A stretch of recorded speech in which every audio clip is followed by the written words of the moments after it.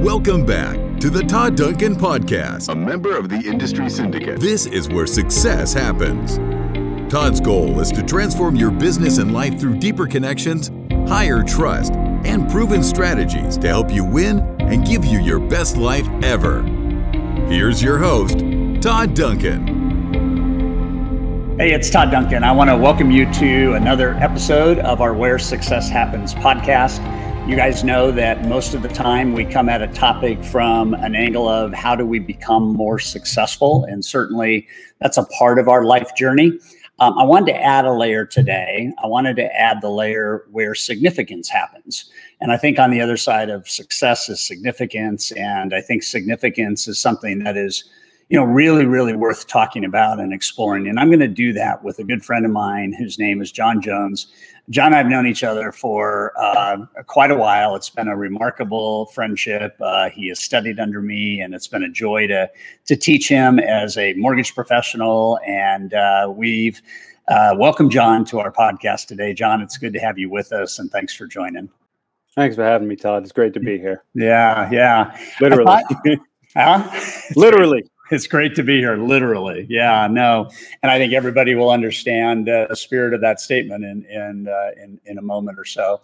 So I want to go all the way back to 2015. And I got something from you that I had not intended on getting. And it was right before Sales Mastery. It was, we're getting ready to kick off Sales Mastery. And I got an email from you a couple days before the event began. And I don't want to read that email. I still have a copy of it, as you know. But can you tell us just the nature of that email and where you were and what was going on in your life that caused you to write that? And just walk us through it. So the nature of that email comes from July 2nd, actually started it when I was diagnosed with stage 4 pancreatic neuroendocrine cancer on July 2nd of that year. And there was a lot of uncertainty going on in my life in that period of time. And I don't like uncertainty. So I think a lot of that was kind of bringing you up to speed. I knew Sales Mastery was going on. I had been attending Sales Mastery for years. And I loved it. And that was the first one I was actually going to miss. I was going through treatment. Times were rough. I didn't know if I was getting better. I didn't know what was going on. So a lot of that letter was to kind of tell you, because I knew how important Sales Mastery was to you. Because fortunately we've been friends for a number of years, and I've seen you backstage, and we've been out to dinner together, and I know how that's you. I mean, there is nothing else other than that. There's nothing that you are better at than helping people like me.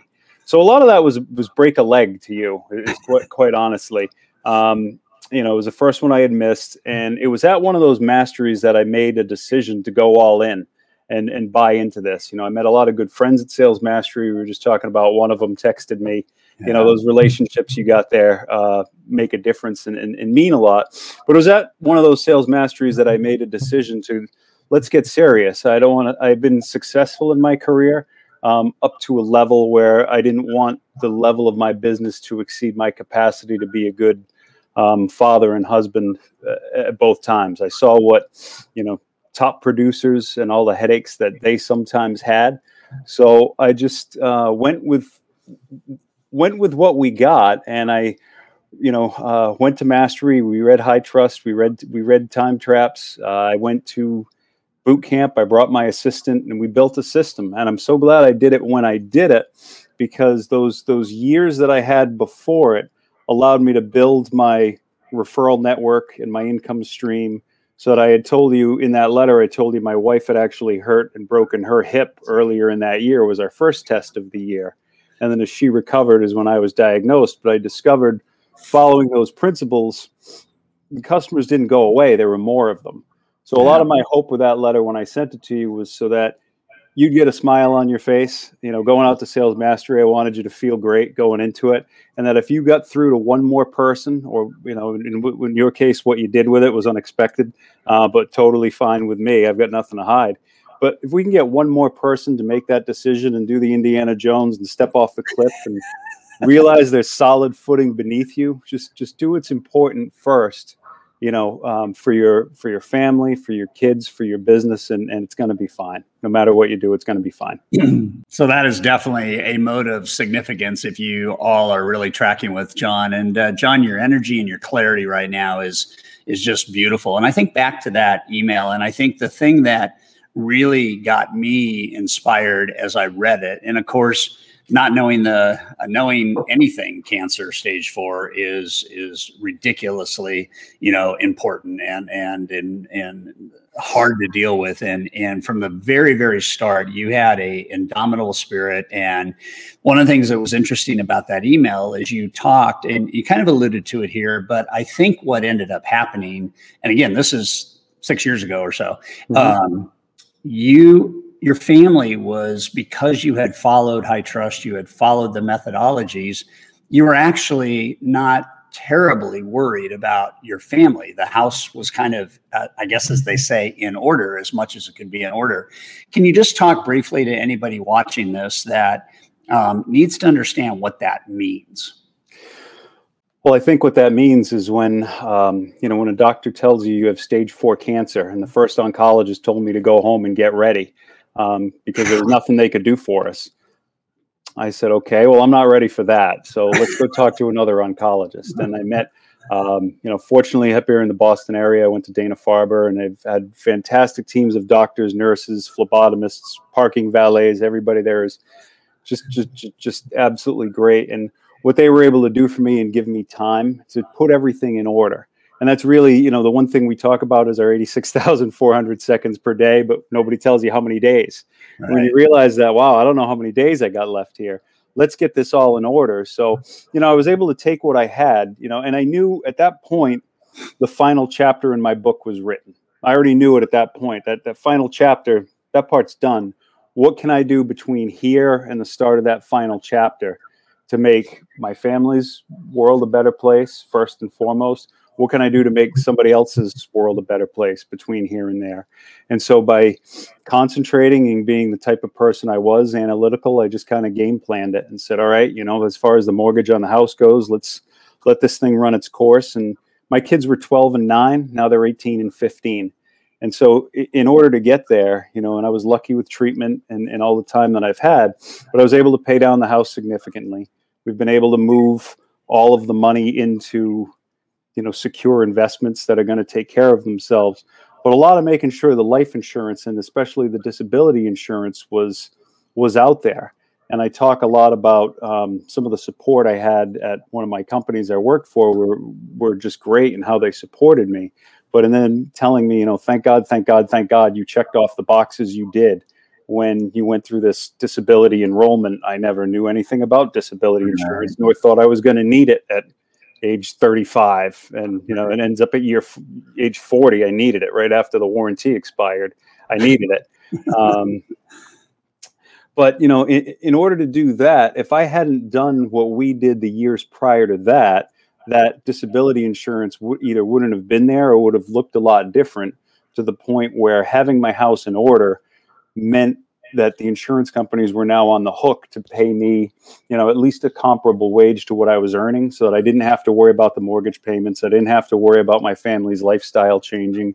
They're still able to go skiing. They're still able to do the things that they want to do and play ball. And that's what it meant for me to have my house in order. But if I didn't make that decision when I made it back in 2012 or 13, I wouldn't have been in the position I'm in now. And luckily, we didn't lose our house. I hear all these horror stories about people that, just because they didn't check off the right box. And it's... Yeah, no. And you said at the end of that letter, I think one of the things and this is the original email, one of the things you said to everybody, and I shared it with a couple thousand people that year, is you said, get your financial house in order. And I think that is a remarkable strength to be able to understand the foresight, which most of the time we don't have. It's usually hindsight, right? And you had some foresight and you made some things happen that, protected the family. And I want to say this to anybody that's watching our podcast, viewing it, listening to it, whether you're in real estate, lending, in sales, whatever you're in, the financial house has to be in order. You've got to do the right things. You've got to get protection. You've got to make smart choices, and you got to take care of number one, which is you and your family. And I remember at the end of that email, that's what you said. My wish to all people listening to this or watching this or reading this at some point was that they understand this. And I think it's remarkable that Jackie and the boys, have that based on what you're going through. So I admire that, man, and I appreciate it. And I will tell you that already, tens of thousands of people have heard my version of your story. And what is so beautiful about right now in this moment is we get to have that with you. And so I'm just going to take a picture because I never want to forget this. So hang on. I appreciate it. So I just added up on my calculator. If you saw me looking down, it wasn't because I was not listening to you. No. It looks like because you are a fighter and you chose, not to listen to the first oncologist, that, you're somewhere around plus 2,000 days, right? And you look at that and you just go, okay, so whatever we go through in life, it's really important to understand that life has highs and lows. And it also is important to understand that those peaks and valleys exist, and we've got to deal with them and deal with what emerges. Talk a little bit about how you have done that. I mean, how have the peaks and the valleys inspired you, challenged you, scared you? I mean, what did you do? How'd you do it?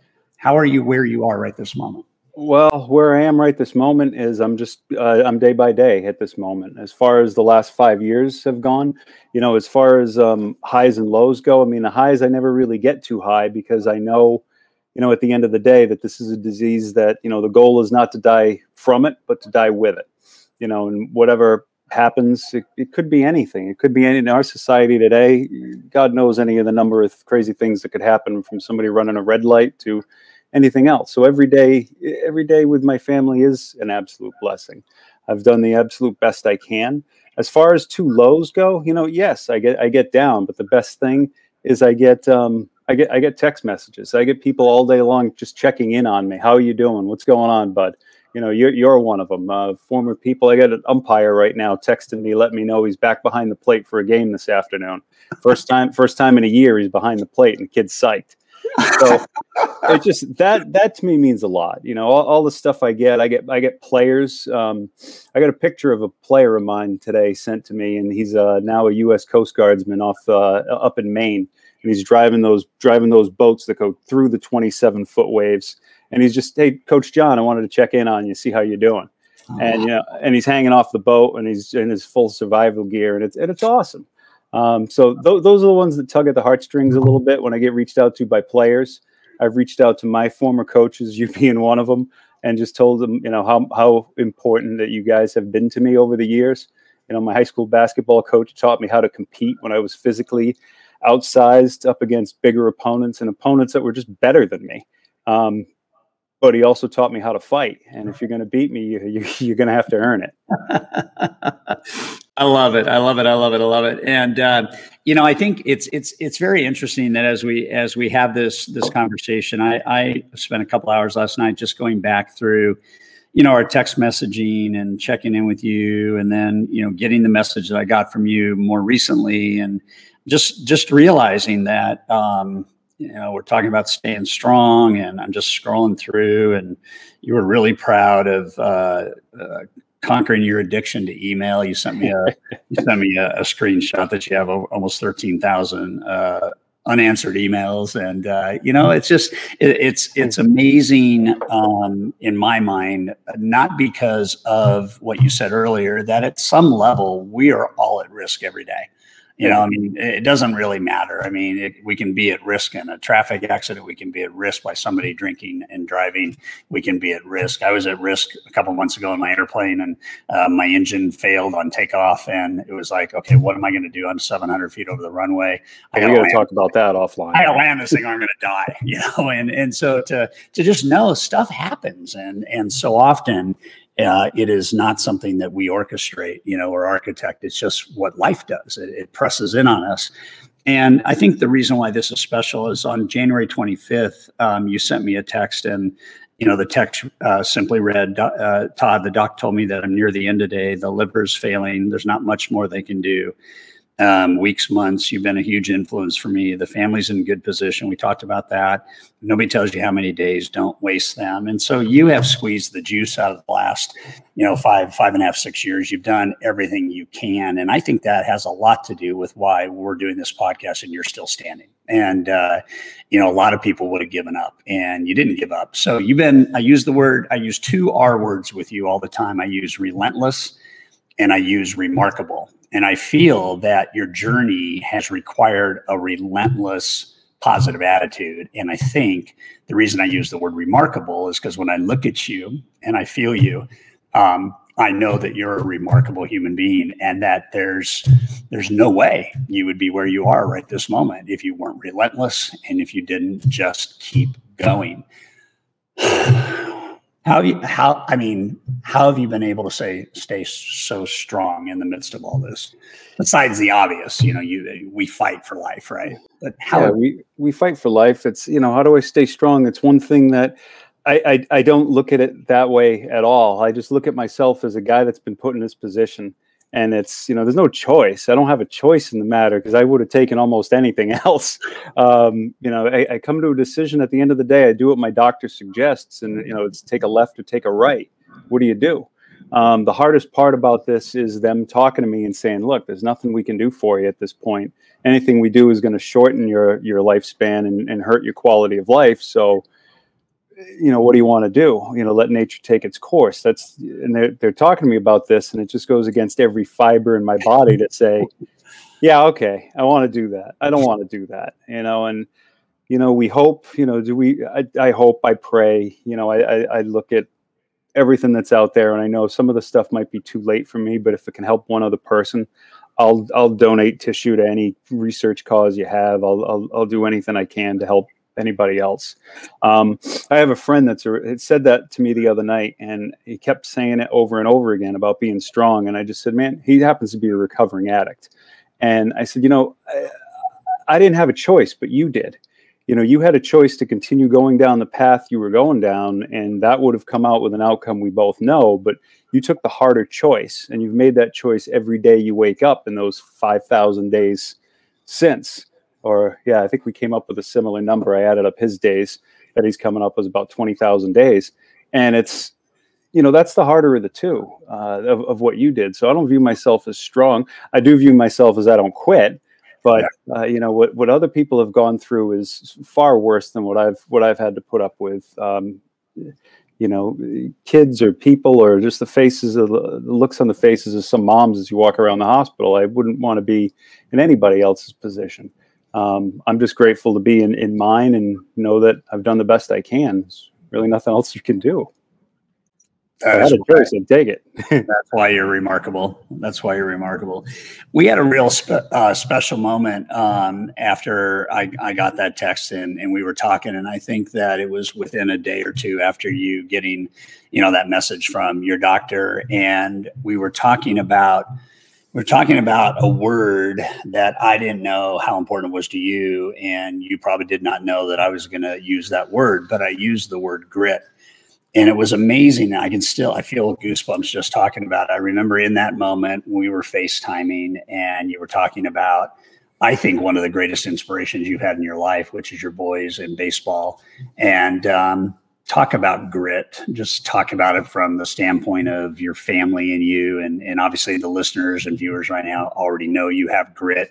But I thought it was a special moment when we discovered what that word meant together, two guys coming at it from, we're bi-coastal, and all of a sudden, boom. So walk us through that. That was special. 4 little letters, huh? Yeah. You got me crying right now, just so you know. So grit was a word that we came up with.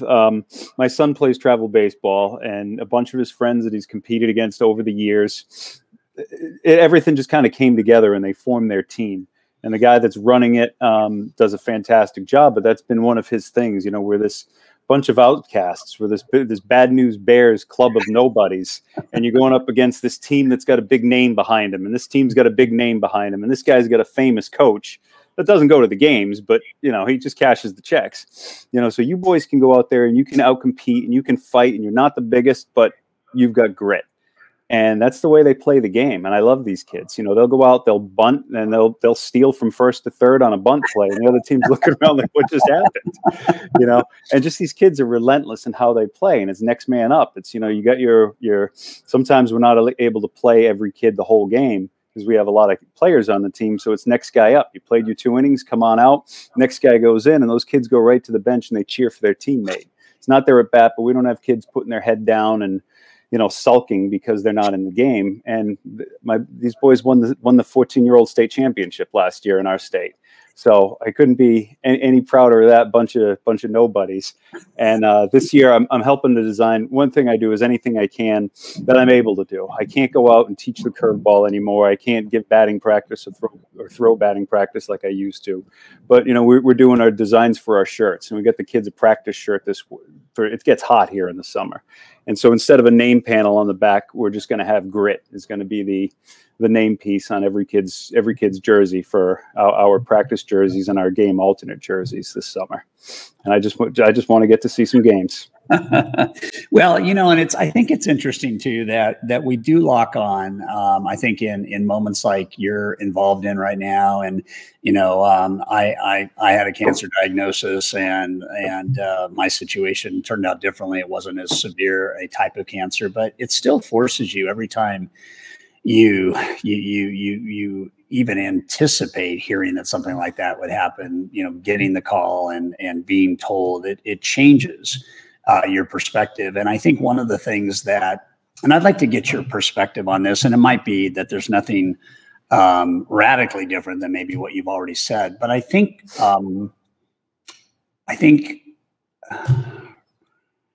having a wife that died from cancer,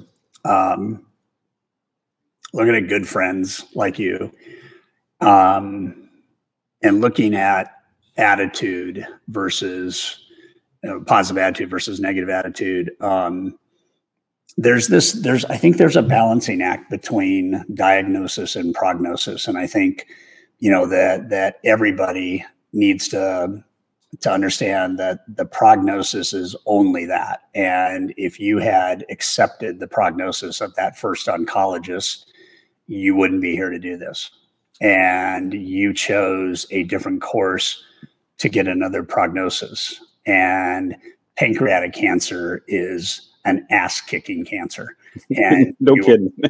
You are upright, and you are positive, and you are clear-headed, and it's been 8 weeks, 9 weeks since the doctors told you what they told you. You said something to me that you want to make it to Cooperstown. And that held a special moment for not only me having 2 sons that are 24 and 22, but knowing that your boys are, 18 and is it 15? 15. Yeah. So just talk about how maybe I know baseball keeps you alive. I know making an impact in the kids' lives and Jackie's life keeps you going, but Cooperstown is special to you. Talk a little bit about what you hope for there. So Cooperstown's been special to me since, right when my oldest son, right when I was diagnosed, rather, my oldest son was 12, and that was his team's year to go to Cooperstown. Traditionally, you go when you're 12 years old, and it's the Little Diamond, and it's just like you see on ESPN with these kids going absolutely bananas, doing their Little League World Series stuff. So I was just diagnosed, and I think I had started chemo that week, so I literally got to go up and watch one day of baseball and drive back that night. And I remember that drive back and not knowing if I was ever going to see another game after that. It was not good. And then knowing that, it was during that time up there, I have a very good friend of mine that we were talking about taking over the 9-year-old team for my youngest son. He had a son that age too. And I remember him, shaking my hand and saying, "We're going to do it, buddy. We're going to bring that team to Cooperstown." I remember shaking his hand and just thinking, man, there's no way I'm going to make it there, but I appreciate it. And that's what was going through my head. He kept me positive, and that became my goal. And at the time it was something like, would we have 1,000 days until Cooperstown?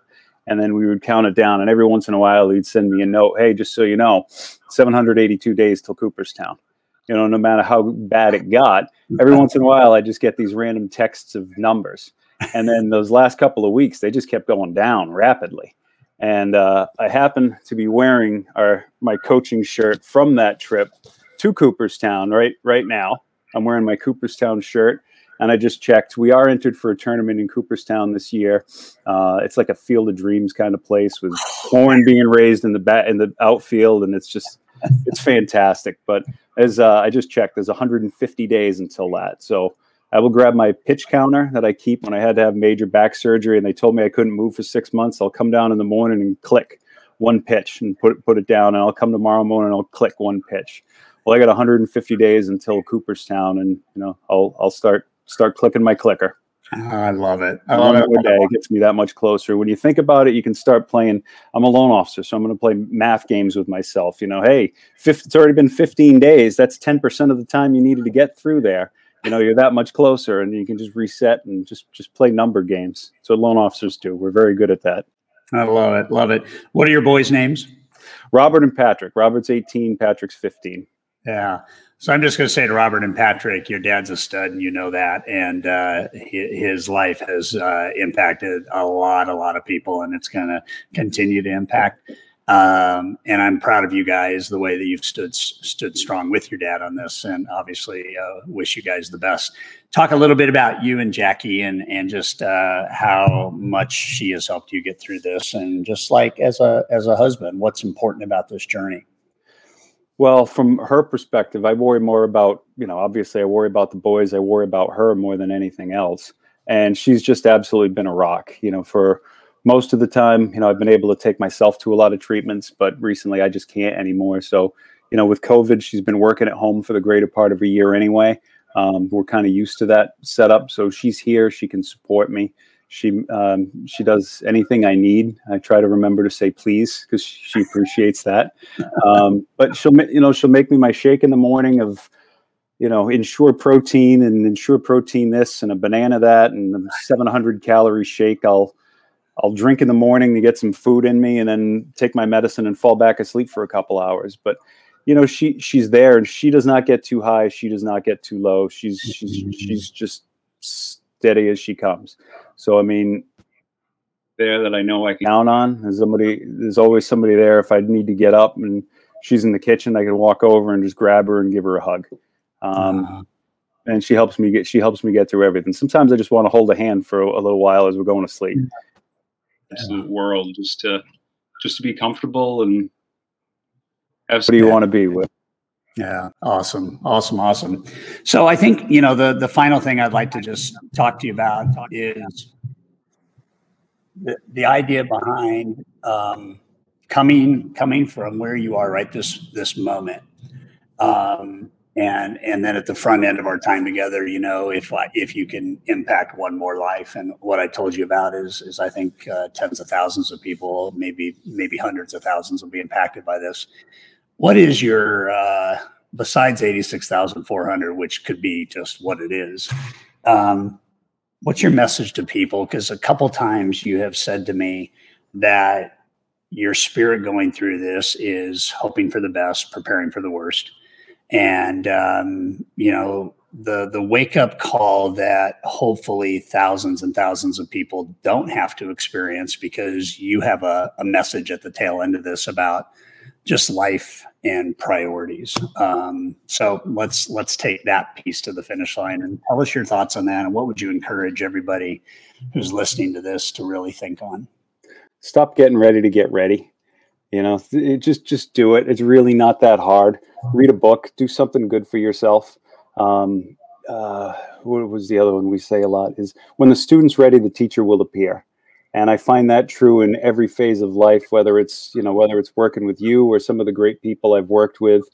It could be other baseball coaches. It could be, had the opportunity to work with Jocko back a while ago and learn and listen and talk to him and get close to him is quite an experience. Having been close to him, I can tell you I know that. He's a big human.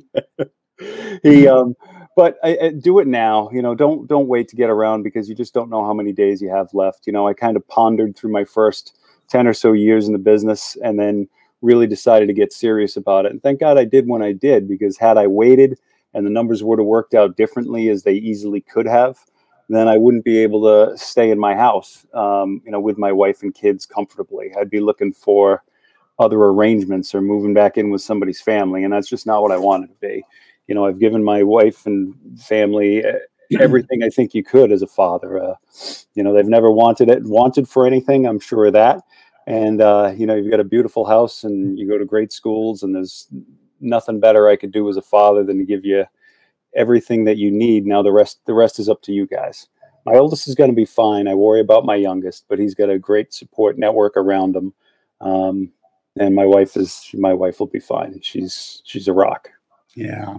I think the absolute diamond in that thought process, John, is someday could be today. And we spend so much time, someday I will, someday I will, someday I will.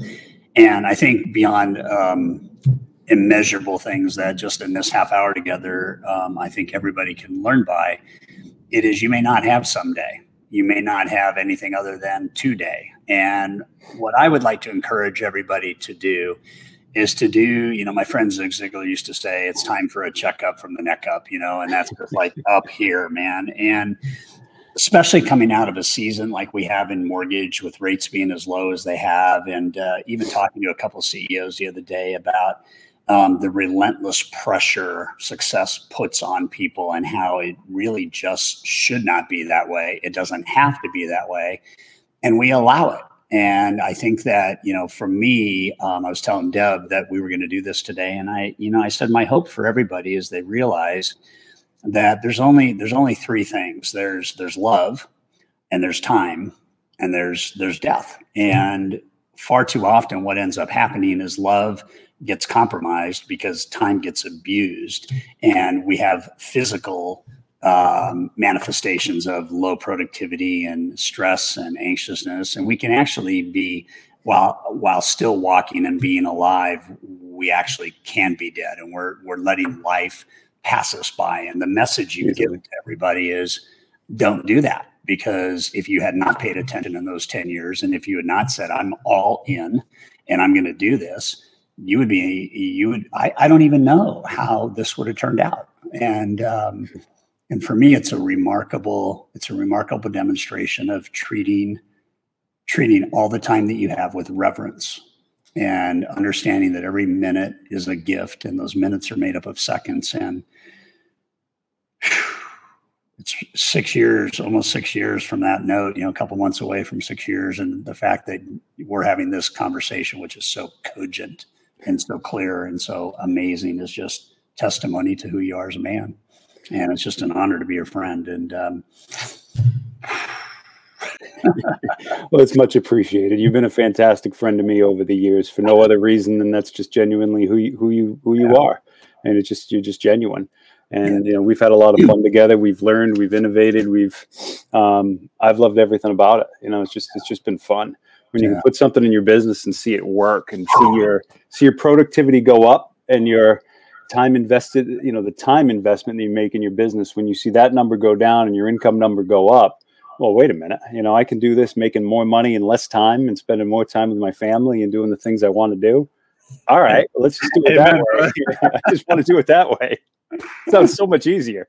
Oh man, I love it. Love it, love it, love it. Well, Jackie, thanks for being such a great wife and supporting John and again, your boys. And dude, I love you. You know that. I value every moment we get to text or see each other. And I know that you're on a journey that you've accepted, and your attitude is positive. And I think it's a remarkable demonstration of your desire to help people win, to have figured out how to spend half an hour with me and just kind of pour out your heart and your wisdom. And it has been amazing. And I just, Deb and I continue to pray for Godspeed on your journey. And I know we'll be in touch soon, but thank you for making an impact and for taking the time to, just pour your heart out. And we love you for it. Thank you. Much appreciated. Thank you. All right. Thanks everybody for watching this special time with John Jones. And we'll look forward to being with you again on another podcast.